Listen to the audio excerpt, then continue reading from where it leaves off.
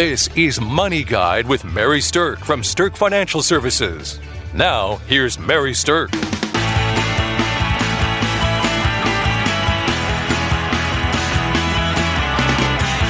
Welcome to Money Guide with Mary Stirk, and today we are talking about New Year, new financial resolutions. With me today, I have financial planner Julie Chadwick, and we are going to talk about some great ideas for you to be thinking ahead about the next year and how to improve yourself from a financial standpoint. Yeah, thanks for having me, Mary. Everyone's always talking about the New Year's resolutions. Yep. We just add a little to that, the financial resolutions. There you go. But I think it's a great topic to be talking about because if you start doing research on things like New Year's resolutions, there are two things that always rise to the top that people want to do with their New Year's resolutions. They either want to lose weight, It's the diet. yeah, or they want to improve their money situation. Get out of debt. Yeah, get out of debt, improve their credit, whatever it is that they want to do. But most resolutions surround weight or money, which I think is kind of interesting. For many of us, it involves both. Right. So if you're looking to shed a few holiday pounds, I'm not going to be able to help you with that today, but we're definitely going to tie in some new financial resolutions. Right. Ones you can actually keep. There you go. There you go. All right. So here's one thing that people really could start to focus on kicking off the new year is setting a resolution to raise your credit score by a certain number of points. Maybe set it for something like 25 points or 50 points or something like that. Depends on your own situation and where your credit is, but increasing your credit score is a great financial resolution to make. Right. And it's good to put it on a calendar and have a yearly resolution for it. So it's something you're constantly focusing on. Starting at the beginning of the year is the best time. It's something that you're going to review and take a peek at. So if you're going to do that, step one is to pull your credit scores. Now, you pulling your own score is what's called a soft inquiry. So it doesn't harm your credit when you do that. In fact, we recently did a show about credit. So if you missed that one, you can go back and listen to that. But when you're thinking about raising your credit, there's all kinds of tips and tricks to do it. You can make sure you're paying off your credit cards. And if you just overspent on holidays, this could be a key thing for you to think about doing. A lot of times, too, you might find when you're looking at your credit score, you might find that there's old debts that actually have been paid off, but it hasn't been reported. Mm-hmm. So you can contact those agencies, the different places that you've paid them off, and shore them up. Definitely clean them up. There you go. So setting a resolution to raise your credit score by a certain number of points, there you go. That's a good one to be thinking about. Another one that is a great idea from a financial resolution standpoint surrounds the whole idea of savings. So we've talked many times about how important it is to have an emergency fund, something that is going to give you a bit of comfort knowing that money's there in case you have an unexpected happening in your life. Right. And there's a lot of rules of thumbs about emergency funds. Julie, share with our listeners a few that you know of. Usually you're looking, kind of the rule of thumb is 3 to 6 months of your expenses or what your salary is. Yep. Some people look at them two different ways, but just having that money in the bank, it's literally just money in the bank sitting there for you. So if something comes up, it's going to be there. So that's a good rule of thumb is just having that money tucked away, not something that, you're going to use just for maybe the extra holidays. Yep. Spending. So here's the resolution is increase your emergency fund by 1 month. So it can be overwhelming sometimes for people to think about building an emergency fund from nothing if they don't have one. But those of you who've already got to start on that or maybe have one, saving enough money every month so that at the end of the year you've built up an extra month in your emergency fund is a fantastic goal. And it breaks it down into just bite-sized pieces so it's not such a big thing to try to tackle all at once. Right. If you're taking it on just every month, it's just going to be a little bit and it won't hit the budget so hard. Exactly. Okay. The next thing that I want to talk about is double-checking your beneficiary listings. So when you're thinking from a financial resolution standpoint, a lot of times it's things you want to do. And many resolutions are ones that literally can take months or years to do. right? Right. This one's easy.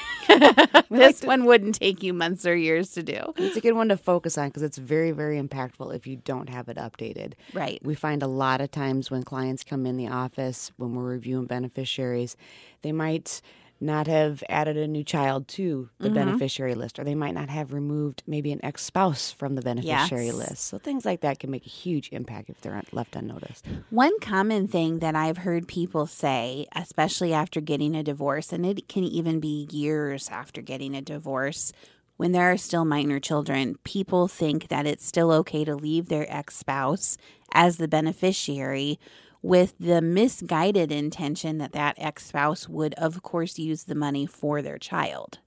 And the truth is they might, but they sure don't have to. Right. You don't want to leave that to chance. Right. Exactly. So now if you're remarried, then you can see where that might become a large problem. We don't have to explain that one. Yeah. But even if you're not remarried, if you have minor children, your best bet is to do some further estate planning for them so that if something does happen to you, that money goes into trust and is distributed out to your child as they age and as they mature, surrounding how they're going to actually handle money. So beneficiaries, there's two types of beneficiaries, and sometimes people get confused about how this all rolls. But there's something called a primary beneficiary, and there's something called a contingent beneficiary. Now, the primary beneficiary is who's going to get your money if you are gone. The primary beneficiary might be one person, or you can split it up between multiple people. The contingent beneficiaries don't get any money unless you're dead, and so are all of your primary beneficiaries. Right, so it's the secondhand ones. Exactly. So people get confused about what happens with this, but your primary beneficiaries all have to be gone. So let's say that you said, I want to split my account evenly between my living children. And then you have as contingent beneficiaries, you say, I want to split it between my living grandchildren. Well, what people don't understand is that by saying it that way or by doing it that way, if one of your living children passes away, it's not going to automatically pass down to their children. It's going to split equally between the remaining living primary beneficiaries. Right. So you can effectively disinherit your grandchildren if you don't address this correctly. A lot of times that we bring up to clients as an option that you can add onto your beneficiaries is a per stirpes. And per stirpes allows that beneficiary option. So if one of the children did pass on, if you designate per stirpes, then it would, in fact, pass on to their heirs. Absolutely. And per stirpes is an old Latin term. So the per is P-E-R and the stirpes is S-T-I-R-P-E-S. So it's kind of a weird word. Not your average everyday lingo, but it does mean that to the heirs of that heir. Right. So it's kind of an interesting way to handle your beneficiaries because it does designate exactly what you want to have happen with it. So double checking or realigning your beneficiaries is a super good idea to do as a financial resolution because of the fact that life changes. And an important thing, too, is looking at all of your accounts. A lot of times people will think of, I have an IRA or I have a Roth, but then they don't think about their 401k or an employer plan. So you want to make sure that you're hitting all the buttons there, or life insurance policies, too. Life insurance policies, pensions, things like that. The thing that we find the most commonly missed, though, is bank accounts. So if you have bank accounts, checking, savings, CDs, you can't just necessarily add a beneficiary, but banks tend to let you add something that's called a POD, which means pay on death, or a TOD, which means transfer on death. They frequently will let you add those to the account, so it is kind of similar to and acts like a beneficiary designation. Right.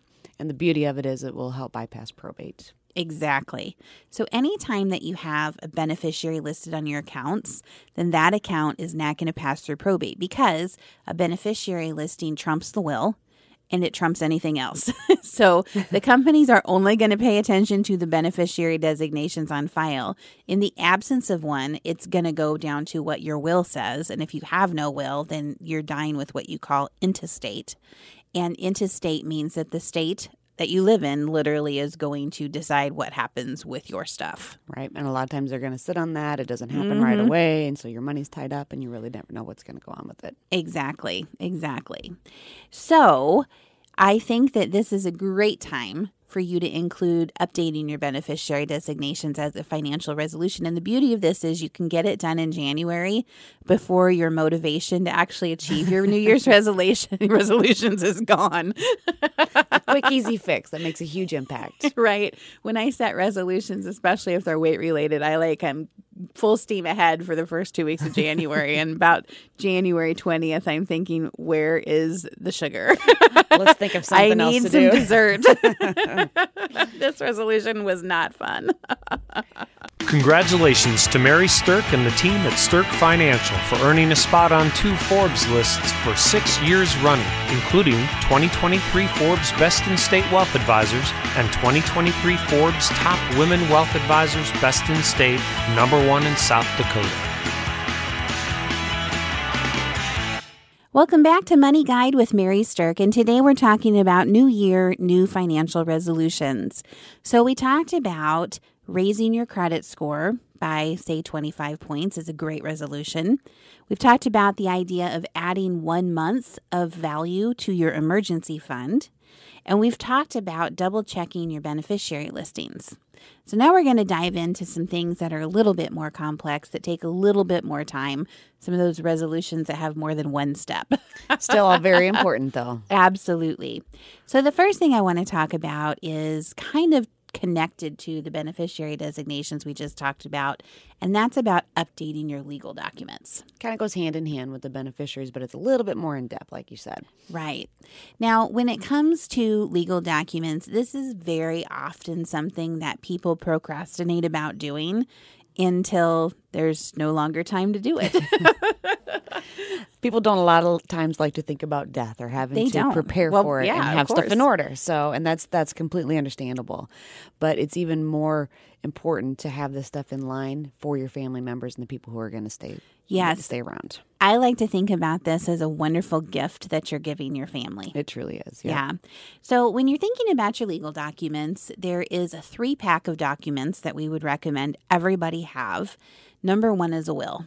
Right. And a will is simply going to say, hey, this is who I want to get my stuff. Pretty much all your stuff that you have. Yep, Someone's going to get it. Pretty basic. But like we said, if you don't decide who that's going to go to, the state that you live in is going to decide that. And quite frankly, I don't really want, the great state of South Dakota to be deciding anything for me and my family. Right. So it's an easy way for you just to be able to listen out the things that you have. And you don't necessarily, I think the reason people put it off a lot is they think, how can I go through absolutely everything I have? And you don't have to get that complicated. No. It's simply having a will stating that you maybe want this, everything in the house going to the family members or vehicles or things like that. So name big ticket items, but just to have a will at all is going to be better than not. Now, if you have a fairly simple situation, let's say you're married and maybe your children are adults, then there is something that is kind of loosely coined as an I love you will. Basically, it's saying, honey, I love you. You get all my stuff. Then you hope you go first, so she has to take care of the rest. There you go. But here's the thing is that's super simple. Sometimes we see wills like that only literally being 2, maybe 3 pages long, so it doesn't have to be incredibly complex. If you start getting into things where you have children and grandchildren, or you have people in your life who are maybe not so good with handling money and you want to try to help them and guide them within your legal documents, then of course it's going to get a little bit more complex. But one of the things inside your will that you can do is you can set up something that's called a testamentary trust. And a testamentary trust just means that it doesn't get created until you've died and your will becomes active, and that the money that passes through it goes into a trust established at that time, and it's for the benefit of whoever you want that money to go to. A lot of times it's minor children, so you can control how that's going to be divvied out to them. Right. Now, there is a trend that it's not even just minor children anymore. It's becoming more young adults too. And so, for instance, in my, planning, I have a testamentary trust that says this trust gets established at my death that is going to say my kids can have money for health, welfare, maintenance, and education. They can have money to get them through college. And then they get a third of it when they're 25. They get a third of it when they're 30, and then a third when they're 35. And the truth is they're probably going to blow the first third. Yep. But at least it's only a third instead of the whole thing. That's right. So I'm hoping they learn their lesson about how bad they probably screwed up with the first third. And remember that when they get the second third and spend it a little more wisely. And then by the time the final payment comes, they're really a lot more financially savvy. By that point, they'll realize this truly was a gift that my mom and dad left. Exactly. So the will is definitely number one, the main thing that you would want to have with your estate planning documents. But the other two documents that are also important are a financial power of attorney, and the third one is a healthcare power of attorney. Right. And a lot of times people don't understand. They think the will, once they have a will, that's going to take care of things. Mm-hmm. But the will actually only takes care of things once you've passed on. And the power of attorneys, on the other hand, take care of things while you're alive if you're incapacitated or unable to handle your financial affairs or your healthcare situations. Right. And most of them don't take effect until you are unable to handle them yourself. So it's not like you're giving somebody else permission to do anything as long as you're competent and healthy and able to handle it. But if you don't have those on file, then if something does happen and you can't handle your own affairs, even if it's for a short period of time, then it's very cumbersome and expensive and can be a problem for someone to go get appointed as your power of attorney through the court system without you having already done it first. Right. A lot of times we find husband and wife, when we're explaining that they need to get a power of attorney, especially a financial power of attorney, they're like, okay, yeah, we'll get it. But then when we say if something happens to you and you go in the hospital, let's say the husband went in the hospital, we wouldn't be able to talk to the wife or take any instructions from the wife, right, even though they're husband and wife, like exactly, per se on his IRA account. Mm-hmm. So that's kind of an eye-opening thing for them where they understand that that's why it's important to do that if you, in fact, need to make transactions or do something on their behalf. Yep, there you go. So the 3-pack of documents, the will, the financial power of attorney, and the healthcare power of attorney, that's what we would recommend that you do. If you already have them, then the New Year's resolution could be to update them. But if you don't have them, then we strongly suggest that your New Year's resolution be to tackle this, get it done, even though it's not the most fun topic in the world. Get your legal documents in order so that you have given that gift to your family. That will be a great thing to put behind you, knowing that you've updated, looked at it, reviewed it, and it's checked off your list. There you go. All right. So that's something that we think is important. But the next thing that we think is important is kind of facing forward, is that New Year's resolutions is a great time to start thinking about doing a financial forecast.